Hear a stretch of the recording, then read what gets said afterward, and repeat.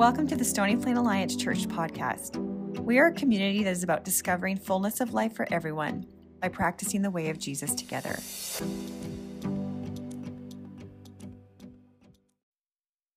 Well, good morning again, everyone. The room just changed all of a sudden, didn't it? That's so fun. Thanks for participating with us in that. We love when we can have all ages worshiping together on particular weekends. This weekend, we're concluding the series that we've been in all summer of seeing Jesus in unseen places. And over this last couple of months, each weekend, we've taken a different character from the scriptures where maybe Jesus isn't named in the story, but we've learned how to see Jesus in that place, in that story, and then also in our own lives.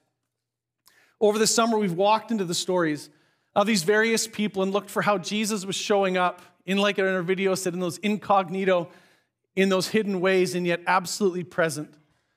And as I was thinking about it this week, every story we've encountered as we come to the end of this series, every character we've learned about was really walking a journey of faith. And as we conclude our summer series, I want to talk specifically about what happens in us when we sense God calling us as individuals and as a community to take a step of faith and address the fear that tries to hold us back. You see, God loves us so much that pretty regularly He intentionally invites us to the kinds of adventures that are beyond our human capacity to handle, to manage on our own. He invites us to trust Him and discover that our greatest seasons of growth are linked to the decision to follow Him without reservation, to follow Him into fullness of life by faith in our relationships, our vocations, our occupations, our learning, and in every decision that we're faced with. It's what we see in a passage of Scripture in Hebrews chapter 11. Now, the letter of Hebrews was, in fact, a letter, and it was written with a purpose behind it. It was written to a group of Christians who were in danger of drifting away into spiritual apathy and risking falling away from Jesus. A lot was happening in the context of their lives, and the pressures to follow Jesus were tremendous, to the point that many thought that following Jesus really wasn't paying off the way that they thought it would. And so people start to drift away. They were losing heart, and some were thinking about dropping out of the race that God had called them to run. They were discouraged in their spiritual journey and needed to be inspired again by the truth and story of Jesus. With this in mind, the writer, and we're not sure who wrote Hebrews, with a deep passion and conviction calls these followers of Jesus to recapture the essence of faith and to keep company with those who have gone before us in the faith as examples of what it means to live life in God. Like those early Christians, friends, I think we need this too. Because we're so prone to become sleepy and bored as we're constantly enticed to choose what is safe, to choose what is predictable, to choose what's manageable. And we end up plugging our ears to the radical invitations of God because we want to avoid the inevitable feeling of fear that precedes every single move of faith. And so we tend to shut down. We get cold. We bail out on risk and compartmentalize a relationship with Jesus into a religious box that is entirely under our control. We decide in advance who we'll relate to, who we'll hang out with, the things that we're going to do that are related to the spiritual stuff, but the rest of my life is me. We end up fighting for our preferences instead of moving with conviction against the injustices that are all around us. We tend to get bold about the protection of our rights and comforts instead of fully abandoning all that we are and all that we have for the cause of Christ. We start to die inside and wrongly call it peace because we don't feel very much of anything anymore. We need the message of Hebrews 11. I need the message, particularly this week. And as I've prepared to bring this word to you today, I need the message of Hebrews 11 we're going to be looking at. We need this truth of the Scriptures to wake us up and to keep us in the race because there is so much at stake with this, more than we often realize. Our lives and the lives of people we love and care about that we're influencing get transformed forever when we get this right, what we're going to talk about, and move with Jesus in steps of faith. Now, the structure of Hebrews 11 makes this kind of fun. The writer begins the chapter by telling us what faith is, and then just gives example after example of what this looks like in the lives of people who lived life in God. And now every weekend here at Stony Plain Alliance, we're committed to the public reading of Scripture. And most of the time, we read shorter portions of Scripture as part of our gathering and then teach out of that. Well, this weekend, however, I want to read for us, in your hearing, all of Hebrews 11, 40 verses we're going to read today, and then a couple of verses from chapter 12. Now, for those of us that haven't read the Bible before or just discovering it, just walking into the Scriptures, there's going to be a lot of names, a lot of references that may not make very much sense as I read through, but that's okay. Allow this to serve as a way to whet your appetite and spark your curiosity about what exists in the pages of the Bible. And after reading this text, we're going to spend a few minutes looking at the consistent pattern that shows up in the lives of people who have walked by faith, and how every single one points us to Jesus. So I invite you to not open a Bible. How about that? Pastor telling you to put your Bible away. It's not going to come up on the screen either. I actually want you to rest. I want you to relax. It's time to breathe. It's time to prepare yourself to hear a significantly long reading out of the Scriptures today. But I'm going to pray for us, and then I'm going to read. And I simply want you to be tuning in to what you sense the Holy Spirit saying. Pay attention to this. And we are going to soak in the Scriptures together today as a church. Let me pray. Father, on behalf of this community, I confess our agitation, our fatigue, our weariness, our distraction, all of it. It's what we're bringing in today. Some bringing passion, some bringing numbness. It's all here. And yet, Jesus, as you well know, felt prompted by you this week to read this Scripture over the congregation this weekend. And so I say in the name of the Lord Jesus Christ, congregation, be at peace. Those gathered, those watching online, the peace of Christ to you.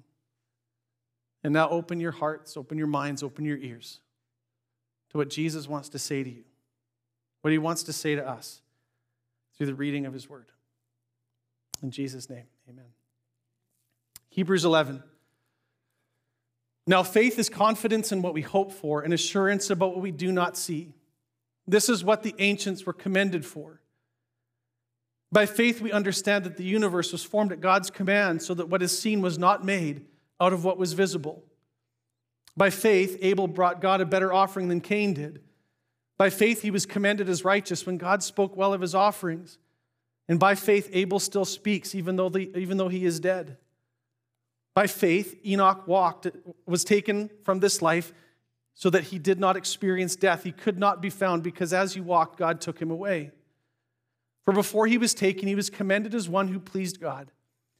And without faith, it is impossible to please God because anyone who comes to him must believe that he exists and that he rewards those who earnestly seek him.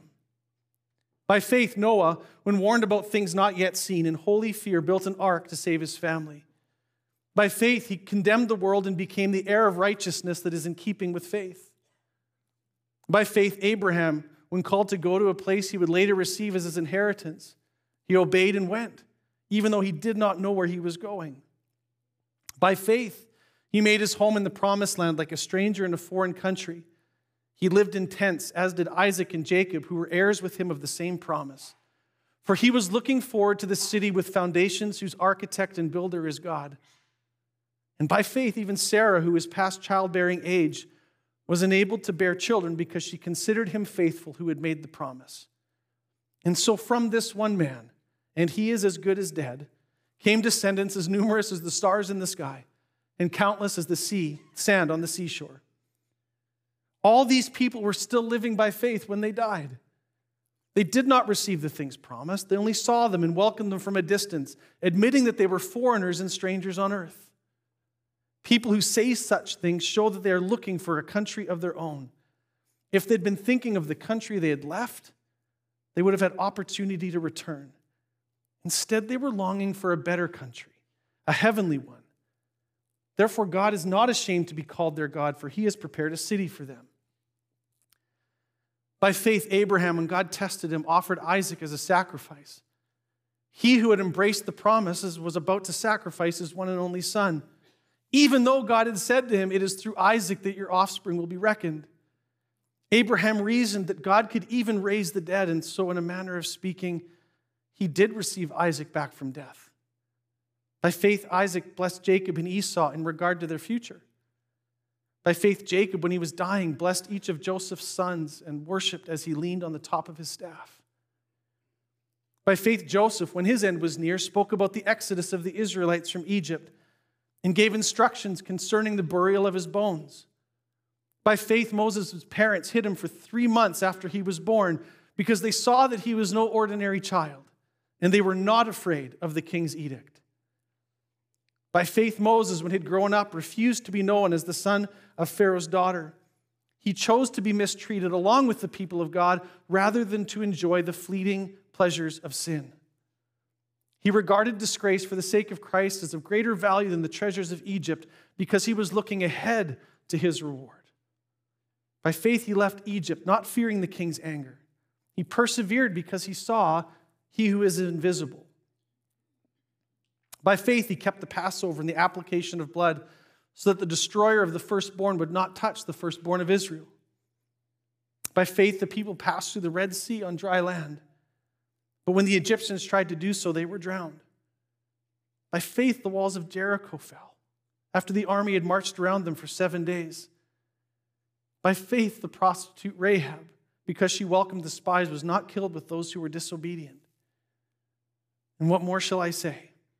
I do not have time to tell about Gideon, Barak, Samson, Jephthah, about David and Samuel and the prophets who through faith conquered kingdoms, administered justice, and gained what was promised, who shut the mouths of lions, quenched the fury of the flames, and escaped the edge of the sword, whose weakness was turned to strength, and who became powerful in battle and routed foreign armies.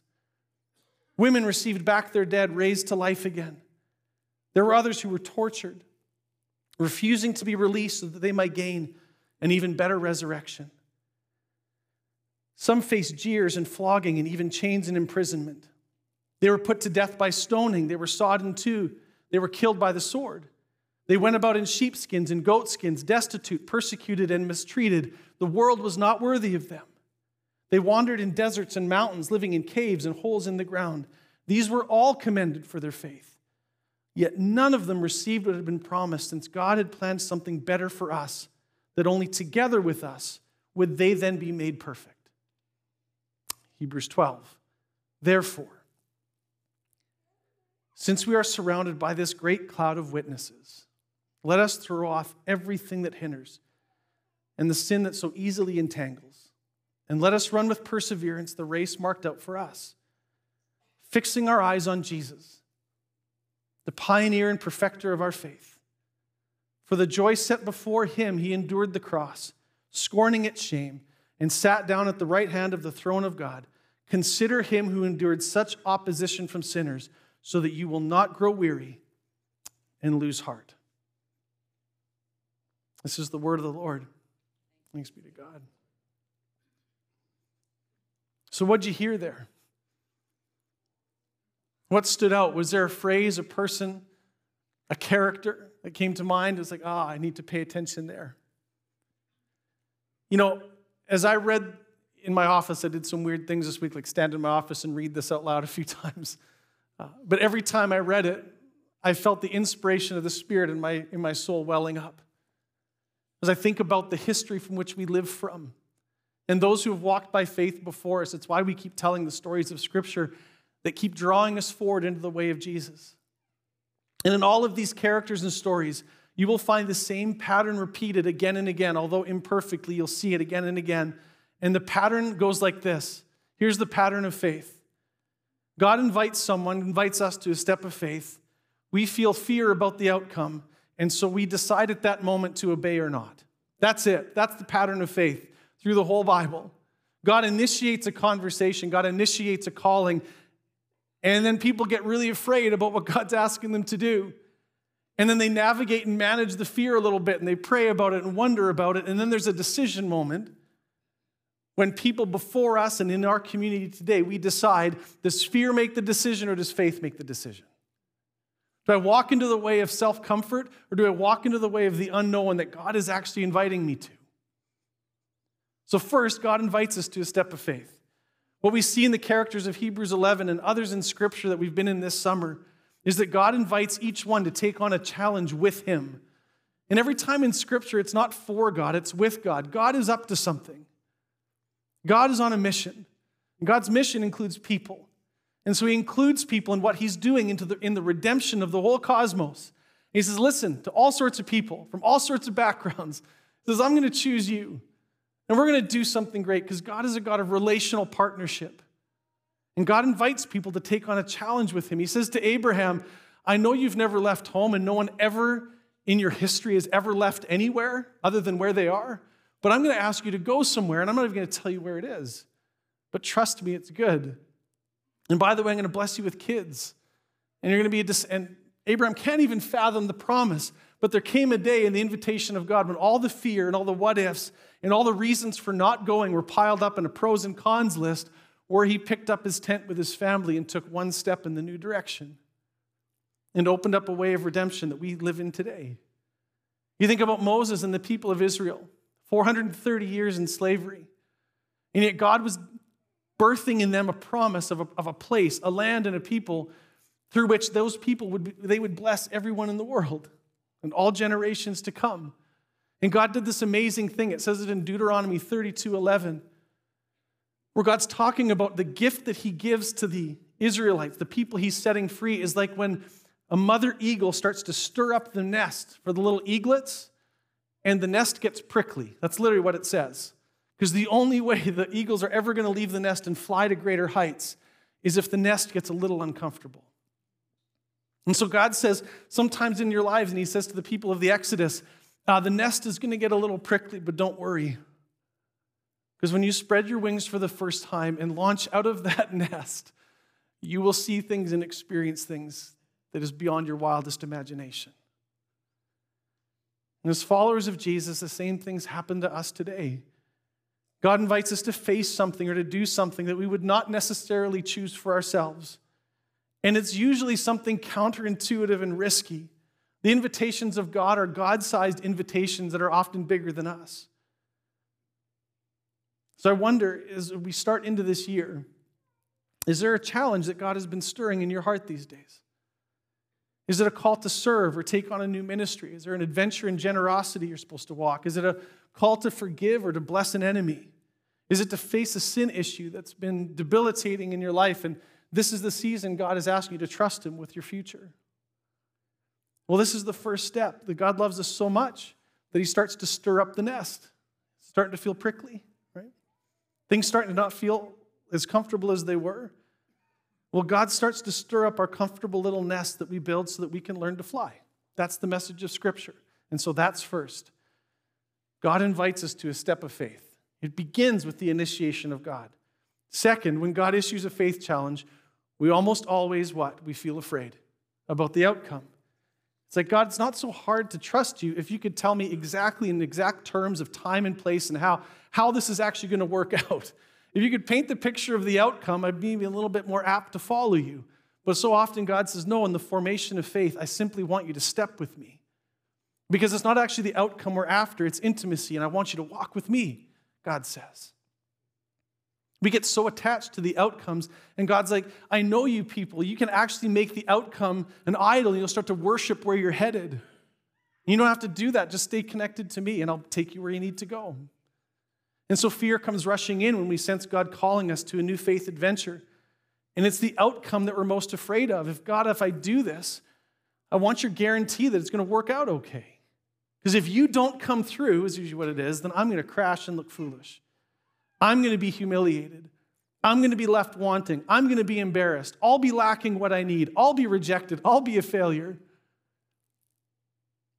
And there's this command of God in Scripture that's repeated more than any other command. Talked about this number of times on various weekends. The number one command in all of Scripture, you know what it is? Don't be afraid. Fear not. And I think God says that so often because he knows how fearful we are. This is so important for us. You know, people of faith are not people who never experience fear. They're people who experience fear and yet refuse to be held back by it. Talked a couple of weekends ago about harnessing the power of a stronger desire. And when fear is yelling and screaming about the next step, can you harness the desire? Can we harness the desire of being faithful to God to overcome the power of the voice of fear. And I think some of us are here this weekend. We think that the fact that we have fears means we can't really follow Jesus, or we need to manufacture more faith, or our faith is inadequate in some way, but that's not true. Because it's actually in the place of your fears, that's the place to start. You start by asking, what am I really afraid of? That's the place to start, because this is the pattern. God challenges and people fear, and God comes to us and says, you don't have to be afraid. So I figured we'd do a little confession exercise this weekend, and everyone just got really nervous. We're going to do a little confession exercise this weekend. Don't worry, it's not public, kind of. Anybody who's ever experienced fear, I'm going to name a few things. Because sometimes just getting it out in the open, this is healthy. This is good for us. I'm going to run through a whole bunch of things that I'm afraid of, that I've been afraid of, and maybe you've experienced too, and just hold them in your mind as things like, and you be honest, like hold them, be like, yeah, that's a thing for me, okay? Because we all need to do this. Have you ever been afraid about aging? Just hold that one in your mind. Ever had fears related to money? No, never. Ever feared that you were going to get turned down for the job that you really wanted? Have you ever been afraid that your children were going to grow up and leave home? Ever afraid that your children would grow up and not leave home? You can go either way. It's okay. You ever been afraid of being in a bad relationship that's not going to change, and you don't know if you can handle it? Ever been afraid of looking foolish? Ever afraid of looking like the fraud because you kind of feel like a fraud? You ever been afraid of failure? How about afraid of success? Because then the expectations go up. You ever been afraid of inadequacy? Afraid of rejection? Have you ever had a task that just seems too big for you and all you want to do is shrink back and not say yes?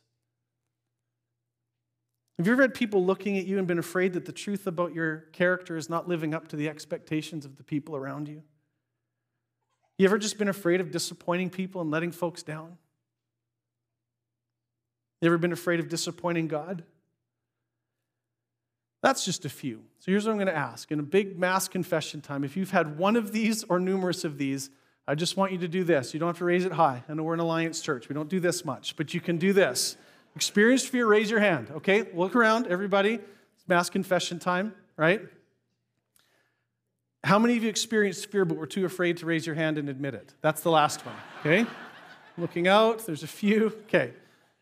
See, here's part of what we need to understand about fear is that fear is an inevitable part of growth. It's why God's constantly identifying it and causing us and inviting us to move beyond it. Facing it, moving forward in spite of it. That's what people of faith do. If you're waiting for the fearless response, there's no fear in the response at all, it won't happen. Fear's always going to be there as a voice. And we can quiet that, we can diminish that voice, but fear's going to be part of the thing as long as we're on this side of eternity. It's our response to it that ultimately matters, and what power we give to the fear and the voice of fear that's trying to dominate our lives. You know, we feel afraid when God invites us to a step of faith because in taking that step, you know what it is for me? I'm actually relinquishing control of the outcomes. And I'm actually learning to trust God's character. Hebrews 11:1 that we read, it talks about assurance about what we do not yet see. So you can't see God, but we have assurance because of who He is. And that's what the scriptures keep doing with us. The reason we come back week after week and talk about the character of God revealed in Christ is because our assurance is not based on just a future outcome. Our assurance is based in the nature and character of God Himself. We trust because of who He is. We trust because He's trustworthy. We trust because He's good. And honestly, friends, I think the biggest hang-up in a lot of our discipleship lives is that we don't actually believe God is good.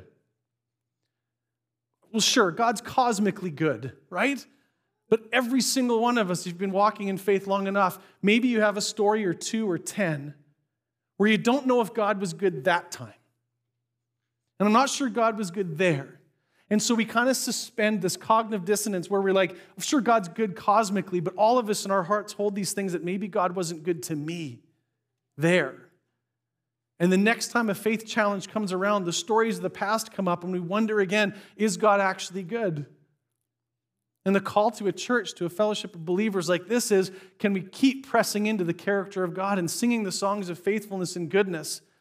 because maybe our own experiences aren't the measure of the nature and character of God. Maybe God's nature and character is the solid, and it's our experiences that are flighty. Not to diminish the experiences at all, but if we're rooting our whole relationship with God in the way of faith and just how I've perceived it, and I neglect what it means to move into the character and nature of God and how He's revealed in Jesus Christ, then fear will constantly be making the decision.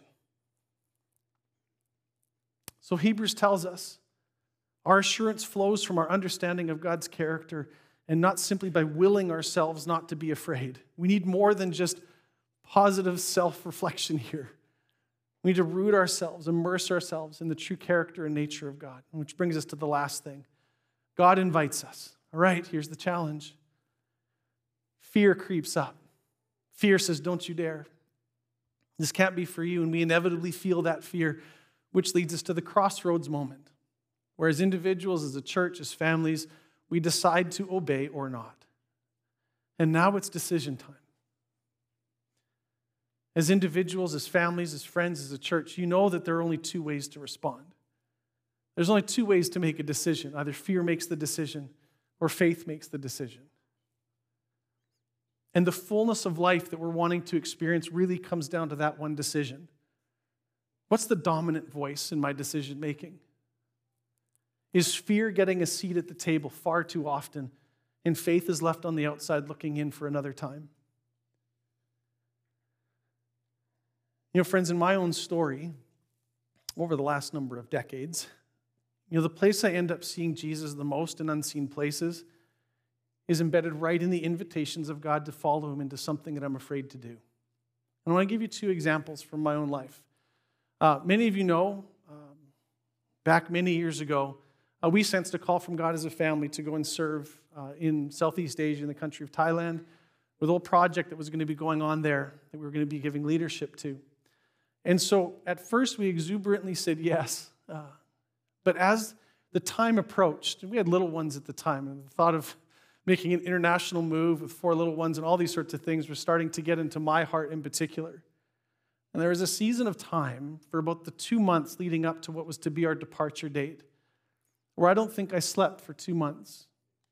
I was absolutely terrified about one thing. I kept having the worst nightmares about the horrible things that were going to happen to my children because we'd moved to Thailand. Like, I mean, vivid dreams, nightmares, horror stories about things that might happen to them. And I won't get into the details, I don't need to. There was this massive fear for our children. And there was other voices at the time, because there always is well-meaning people who say things like, what kind of father moves his kids to a place like that and does this kind of work? And so you hear those voices, and it just magnifies and amplifies the voice of fear. But underneath it, there was another voice. It was the voice of Jesus saying, I promise you no outcome that may fit your perspective, but I promise you my goodness. I promise you my provision. I promise you'll have me. And I mean, we ended up taking that step. I don't always, but there's a second story, because it can kind of seem like, wow, God calls someone to move across the world and do this work. Here's another story from just last winter. It's the same kind of fear. And it goes like this. I walk out of my house, and there's snow everywhere, which will be the case again soon here, folks. And I start shoveling. I know, it's like, but if you say it, it'll happen later. That's the whole thing, if you just name it, right? So I start shoveling my driveway and my sidewalk, and I see my neighbor's driveway and sidewalk unshoveled, and I hear a prompting of God. Kingdom invitations can be all sizes, by the way. It can be, hey, move a family to Thailand. It can be, shovel your neighbor's sidewalk. And I came up to the edge of the sidewalk, and I'm like, but I think he really likes doing it. He's got this great snowblower, and if I shovel it, he's going to think that I think he's a bad neighbor, and then he's going to be mad at me for doing the thing that he loves to do. I probably shouldn't. And I keep just getting this prompting in my heart, would you shovel the driveway? And I'm like, no, and I'm like pacing on the sidewalk about like whether to shovel a neighbor's driveway. And it's so crazy to me that an invitation of God can come into my life, which is like, move a family to Southeast Asia. And I'm like, okay. And it's like, shovel your neighbor's driveway. God, your invitations are weird and fearful. And although in degrees, same kind of fear. Same kind of fear. Any call of God that puts us in line with the inbreaking of the kingdom will mean that fear comes up immediately and says no. So I moved the family to Thailand, all that stuff, we did that together. I didn't shovel my neighbor's sidewalk. I know. I said it would be confession morning. I didn't. I did not. And now we're going to know what a community of grace is like, right, folks? A non-judgmental community. This is what we're learning these days. I found out later that, for all sorts of reasons, I should have. There was reasons why the prompting of God was on my heart for that. You regret that stuff, right? Ask forgiveness. God quickly and fast forgives, but it sure puts in our mind what it means that it matters when God invites us to something. And that God's voice, those promptings of the Spirit, where it can be move there, do this, it can be shovel that for that person. All of it, the inbreaking of the kingdom of God, and fear is always there trying to make us say no, because fear is the great paralyzer. Fear is the force that is moving against God's operation of love and redemption. And think about this, when we participate with fear, when we actually get in line with the voice of fear, you know what's actually happening? We're becoming part of the obstacle against the move of God's love in the world. And He wants to partner with us. So we don't get it perfect all the time, but thanks be to God, He gives us more chances, doesn't He? And He invites again, and He invites again. Fear means that I stay in a perceived control of my life that isn't true. It's a vapor. I choose what seems safe and predictable. But when we do that, the outcome on choosing the way of fear, because we think it's safe, you know what happens? We lose a sense of wonder. And my hunger for Jesus begins to subside. And I start to grow cold and numb. And like I said earlier, and falsely call it peace, so I can feel better about my stuckness. In faith, we fall completely on the love and faithfulness of Jesus. We relinquish our attachments to outcome, the outcomes we've created to know that we've been successful, and we let them all go to Him. We move past an intellectual explanation of faith into a place that is raw and difficult and gritty and beautiful and mysterious and bursting with life. Messier than you can imagine, but oh, so good. And with every step we grow, with every step we experience the power and presence of Jesus when faith gets to make the decision. A new testimony is written. A new voice joins the great cloud of witnesses when we pass on from this life to the next. And that's what our past series has been about. The reason for all these stories is not to celebrate the people of the Scriptures and the stories we see there. It says it right in Hebrews 12, when you move from 11 to 12. Chapter divisions mess us up sometimes. I wish the division wasn't there. Because all of Hebrews 11 is saying, for all that these people did, Hebrews 12, so fix your eyes on Jesus. The one who began and perfected the faith that we're living into. We can look at these other examples and be so grateful for the cloud of witnesses that is all behind us, only if it points us to the greatness of Jesus.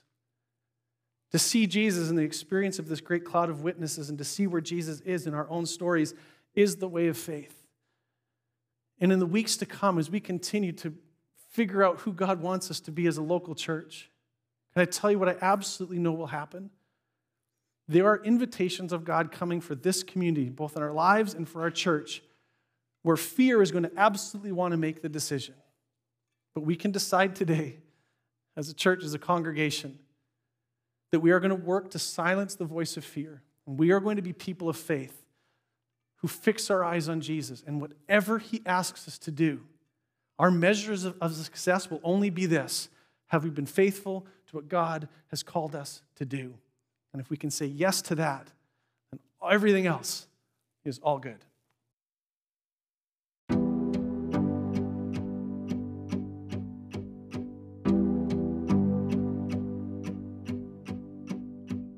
Thank you for tuning into our podcast today. To discover more about Stony Plain Alliance Church and its ministries, visit our website at spaconline.com. Grace and peace.